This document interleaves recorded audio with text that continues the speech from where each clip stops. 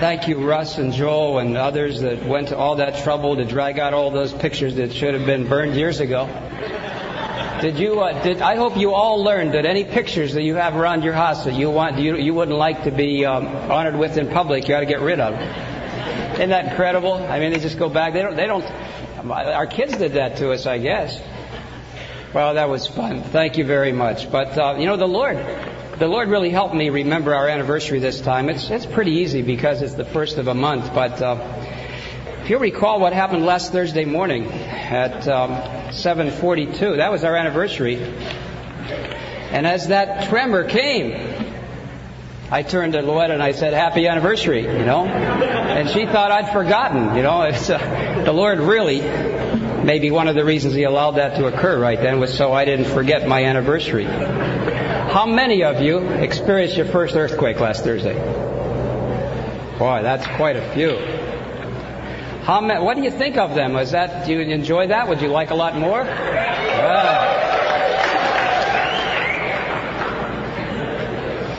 I enjoyed the first couple about a year ago, but Louetta was just having her first one, and she didn't enjoy it at all. I've never seen her really afraid like that. It really got her attention. And since last Thursday morning at 7:42 a.m., this whole community of Southern California has been traumatized. I mean, those of us who are in the body of Christ and we understand that the Creator and Sustainer of the universe either allowed that to occur or caused it to occur because He's in full control. And we can have great comfort in that.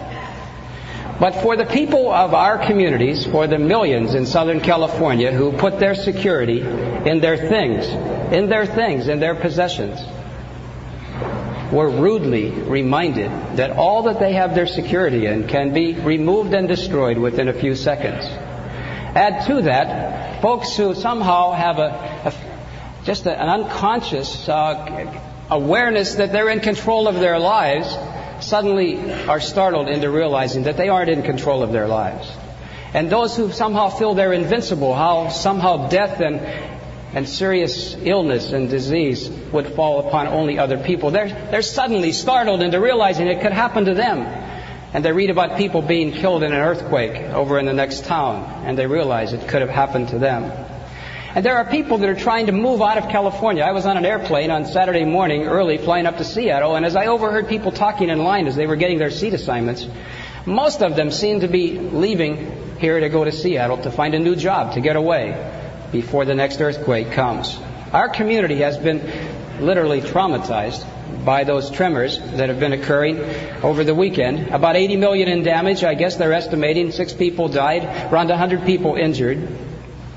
And that's just a little earthquake, a moderate-sized earthquake. But it has turned the lives upside down of millions of people. There are people that are still living outside. If you read in the paper, they have been afraid to sleep in their house since last Thursday morning. They're afraid their house will fall down, and so they're sleeping outside. But our God is in full control of that, isn't He? And I think His timing is fantastic, considering the mission outreach that we have coming up.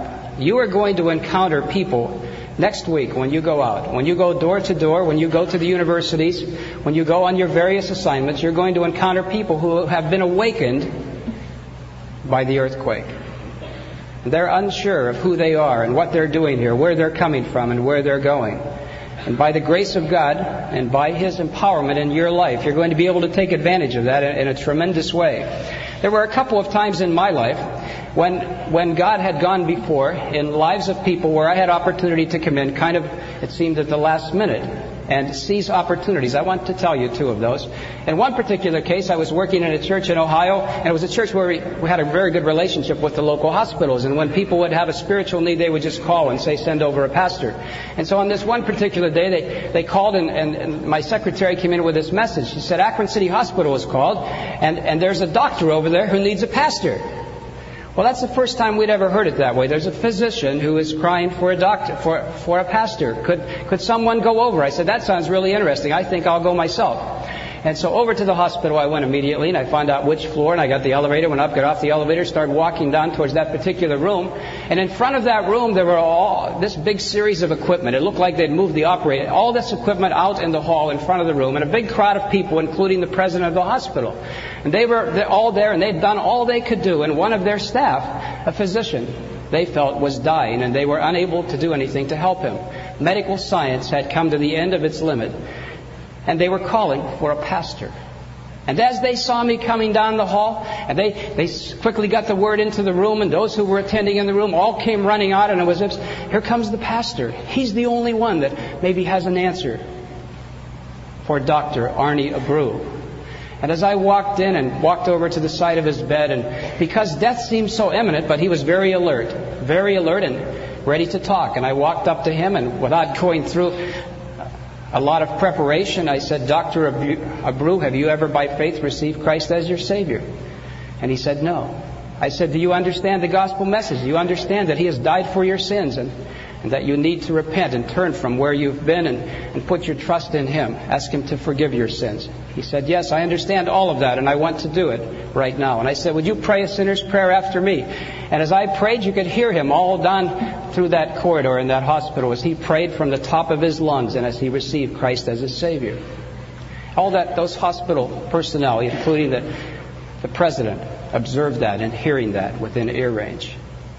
The man got well after that, and then started coming to church, became a member of our church, and got involved in our medical fellowship. And to this day, he's living and still practicing. But God saw fit in His sovereignty and His providence to bring that doctor to Himself in that moment of trauma. There are people out there all over Los Angeles County that you're going to encounter who are afraid they're going to die right now. Their hearts are going to be ready for you as you come to bring the message of Christ. And there was another time the same hospital called. They called and they said, there's a young man over here, a young executive, and he's just been told that he has 2 weeks to live and he can't handle it. Could someone come over and talk to him?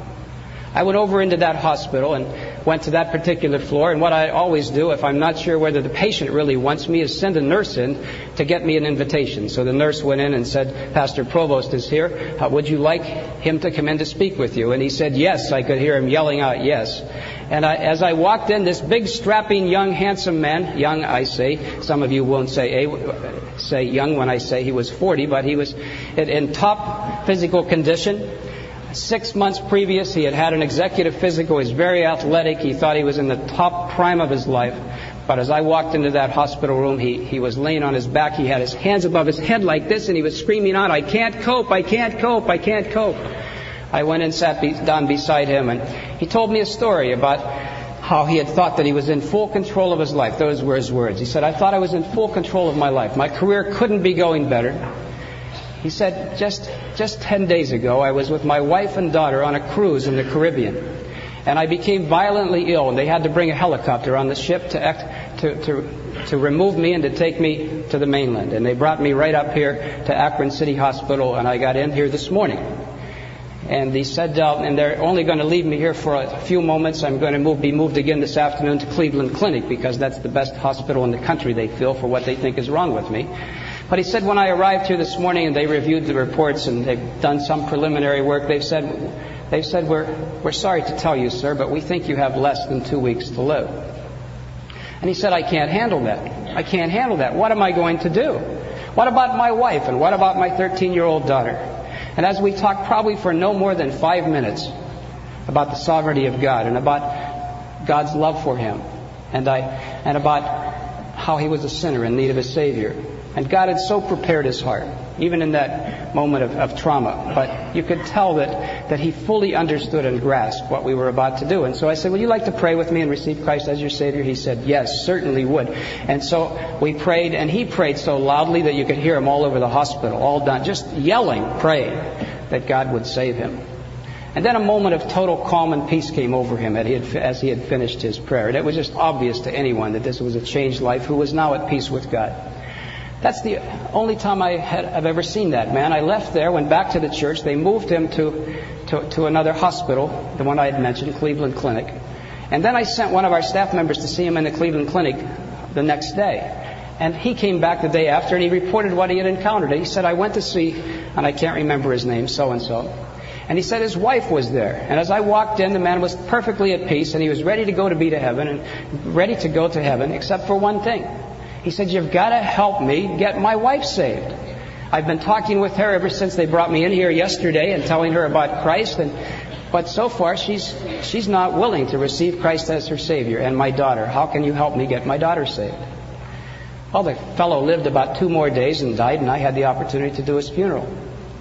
But to this day, I'm not aware that his wife or his daughter have ever accepted the Lord. However, I just wanted to share that as a point of how a sovereign God brings people and circumstances together when He wants to give you a privilege of bringing someone into the kingdom. Turn with me in your Bibles to Colossians in chapter 3, to the book of Colossians in chapter 3.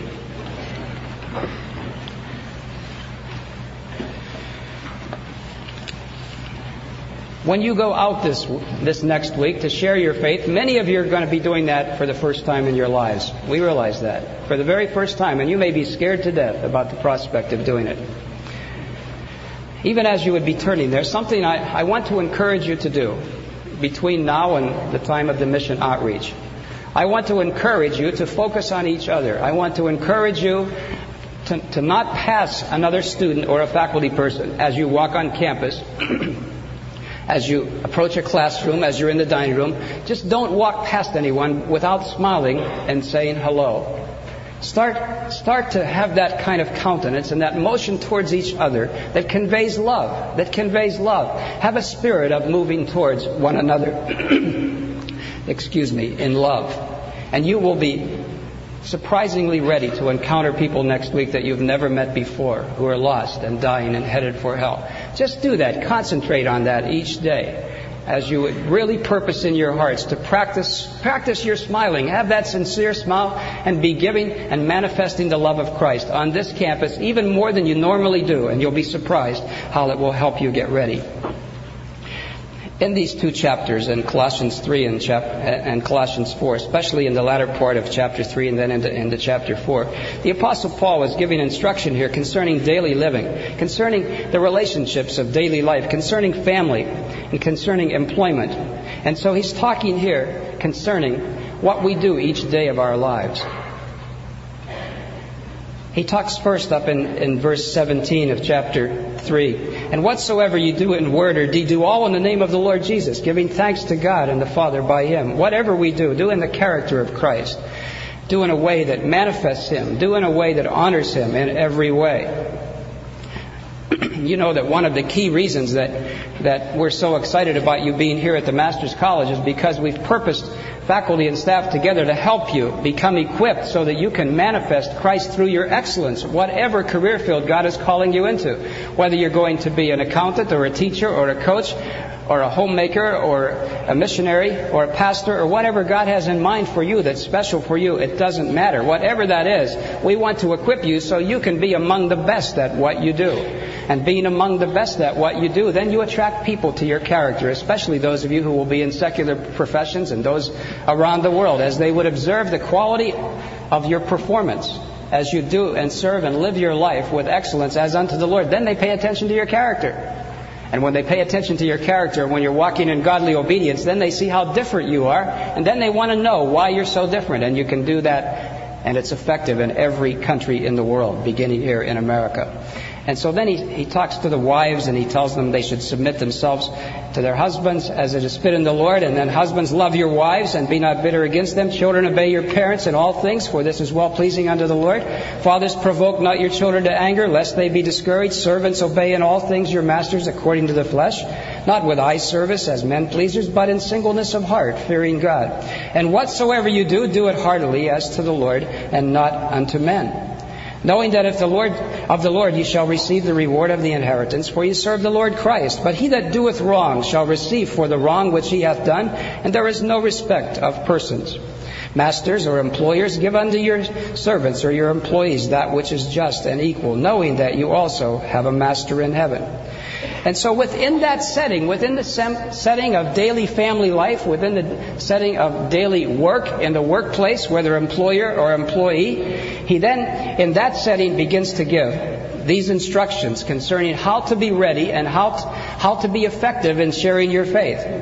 Look at this closely. This is just dynamite, just tremendous instruction from the Word of God. And it seems here in verse 2, as he makes 3 points that he seems to be saying here, if you really want to be ready to serve me when the opportunities come, here's the mindset that you need to be in. First, he says, continue in prayer. Have a life that is characterized by prayer. And even as you think of next week, be praying concerning every detail of the days in which you're going to go out to share your faith. Pray concerning the weather. Pray concerning your health. Pray concerning transportation. Pray concerning every detail, realizing your utter and total dependence upon the Lord to go before you in those days in special ways.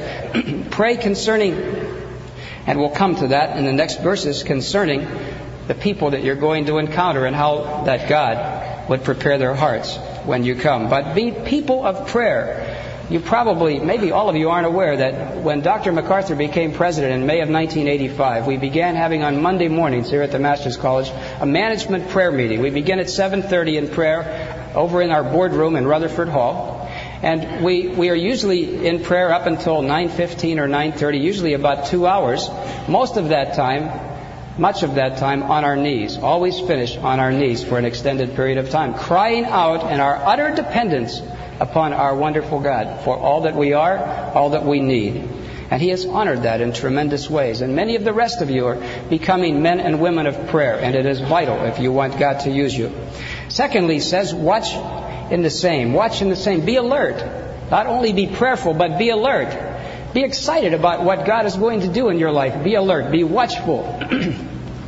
And being watchful also carries with it the understanding that God is working, and He's going to bring people and circumstances into your life in unique combinations, in unique arrangements that He has in mind just to use you. That's pretty exciting. And that includes things like earthquakes just a few days before you're going out to share your faith. If you get in the pattern of getting up in the morning and before you go to work, before you go out to encounter unsaved people especially, it doesn't have to only be in the realm of sharing your faith, but if you get in that mindset, of being excited about what God is going to bring into your life each day, then you won't have so much tendency to miss that. Some of us who are goal-oriented have a tendency to write down a do list, and here's what I'm going to do today, here are all the priorities, and then we never look up from that. And sometimes God has much better things in mind for us in that day. We have to be ready to look up from our do list and be ready to respond as He brings people and circumstances uniquely into our lives. So to be prayerful, to be alert. And third, I don't know what's wrong with my voice today. And thirdly, be thankful. To be continuing in prayer, and to be alert and with thanksgiving. To be thankful, to be in a positive perspective. It is so vital to be thankful, so vital to have a thankful heart. A few years ago, I was planning a Thanksgiving message, and I went through the Bible from Genesis to Revelation. I looked at all the verses that relate to giving thanks. And at the end of that point of time, I became convinced that if I was ever given opportunity to participate in writing a doctrinal statement, that a major doctrine of every church should be the doctrine of thanksgiving, the doctrine of giving thanks to our God. It's very, very important to God that we have a thankful heart. And when you think about that for a moment, it seems that thankfulness and sinfulness may be mutually exclusive. When you think about how you think and your mind is, when you have a thankful heart, you don't think things that you shouldn't think. When your heart is overflowing with gratitude and praise to our God, you don't even have the wrong kind of thoughts. Certainly don't say the things. When you're trying to get words back, that usually doesn't occur if you have a thankful heart. And certainly, almost never are we in a deed of sin when our hearts are overflowing with thanksgiving. And so he seems to be saying, if you want to be ready for God to use you, be prayerful, be alert, and be thankful. And you can remember that in an acronym by the letters PAT. You can have a PAT mindset. Have a PAT mindset, being ready for God to use you. And then he says in verse 3, and of course Paul was talking from a point of being in bonds himself, and he's asking them to pray. He's saying, withal praying also for us, that God would open unto us a door of utterance, to speak the mystery of Christ, for which I am also in bonds. And to be praying that way between now and next week, that God would be opening doors for you all over this city, opening doors at CSUN and Pierce College and Valley College, and opening doors as you go to door and door with the I Care program, with Grace Baptist, or with with the program for the children, or with the Baja trip. All of the programs that we have. Be praying that God would be going before and opening specific doors for you. Verse 4, that I may make it manifest as I ought to speak. Be praying that you would be effective in your speech, that you would be effective, that you would be manifesting Christ in the way that you would speak, in seizing those opportunities. And verses 5 and 6 are the two that I love the most.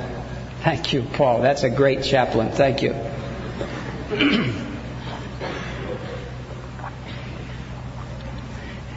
In the King James, verse 5 is just incredible. It says, walk in wisdom toward them that are without. Walk in wisdom toward them that are without. I believe that in this context, he must be talking about a quality that should characterize all of our lives, that our lives should be characterized by motion towards the unsaved people.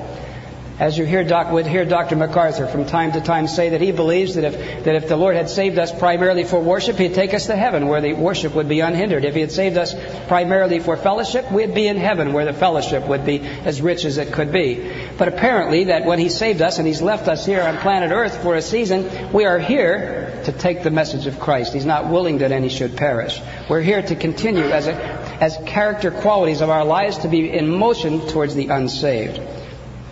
Redeeming the time, buying up the opportunities as those opportunities come. And when we're prayerful and when we're alert and thankful, we're going to be able to recognize those opportunities when they're there and seize those opportunities to give the message of Christ. And then he talks about how we ought to be talking, how we should even talk with them in verse 6.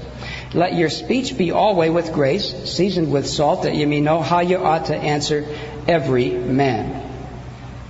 There's so many Christians who've been taught by example the wrong ways of sharing your faith. There's so many that go around hitting people on the head with their 20-pound Scofield Bibles and trying to then drag them into the kingdom. Have you ever seen anyone do that?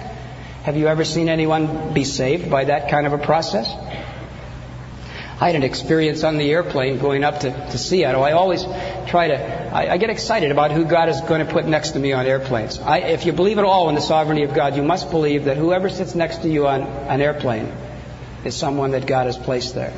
And when I sometimes have so much work to do in these days that I have to work on airplanes, I got on a great guilt trip because I seemingly don't have the time to talk to the guy next to me about the Lord. And I've been very convicted about that recently. And so on this trip, I was very careful to put aside my work. And there was a young man next to me heading for Seattle.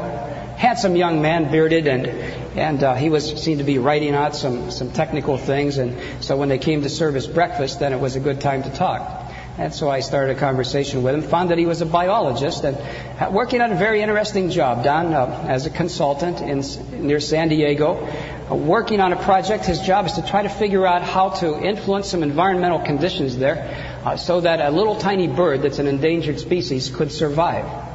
And so he had a lot of interest, wanted to tell me all about that. Well, that would naturally lead into discussion concerning the origin of the planet, the origin of life. Told me where he'd gone to college and where to graduate school, and so I knew where he'd be coming from. I knew that he would be well steeped in the evolutionary theories. And as he would share that with me, and as he would come down through that and trying to explain and convince me, that evolution was the way to explain how we got where we are. But he was very candid, and he said, all that somehow makes sense to me the way that they have taught it to me, except for one thing. No one has been able to tell me at the university how something came from nothing. No one's been able to tell me how the planet, how the solar system, how the universe was one day not here and the next day it was here. Whatever theory of Big Bang or whatever about how it happened, how did something, all of this, come out of nothing? And he said, the other challenge I have is concerning life. The evolutionary theories try to explain how from the first life down to where we are now, and all that seems, he said, to make sense. And I didn't argue with him through that, naturally, at that point. And so, but he said, how did the first life get on planet? The first life was something out of nothing. How could that be? And he turned to me and he said, there must be a supreme being, there must be a God, or how else could it be explained?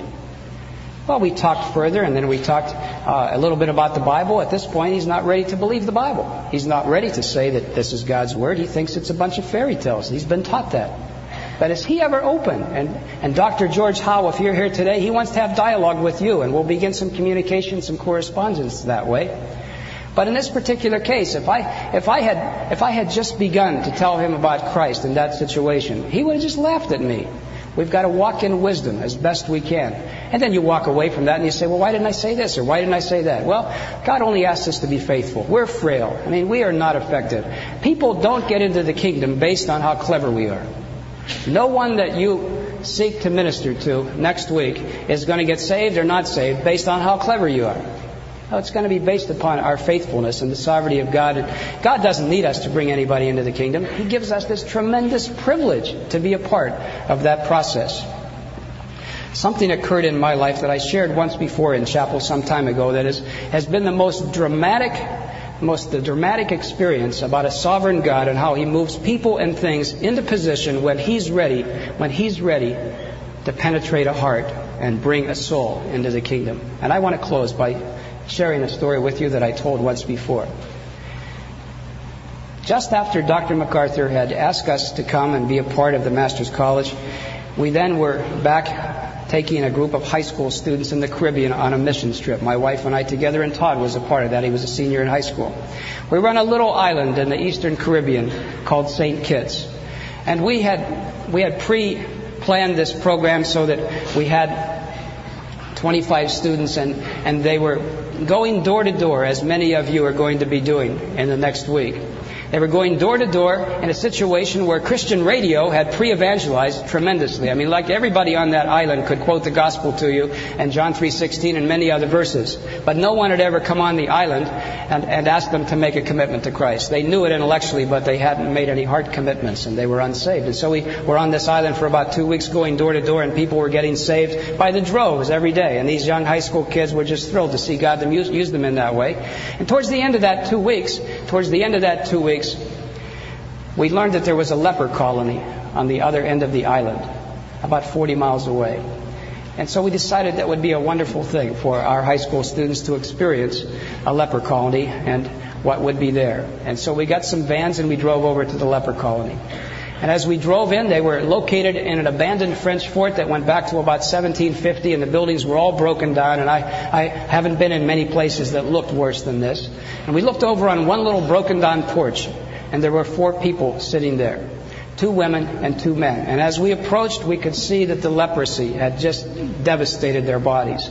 Where their limbs and their fingers and their faces were grotesquely distorted.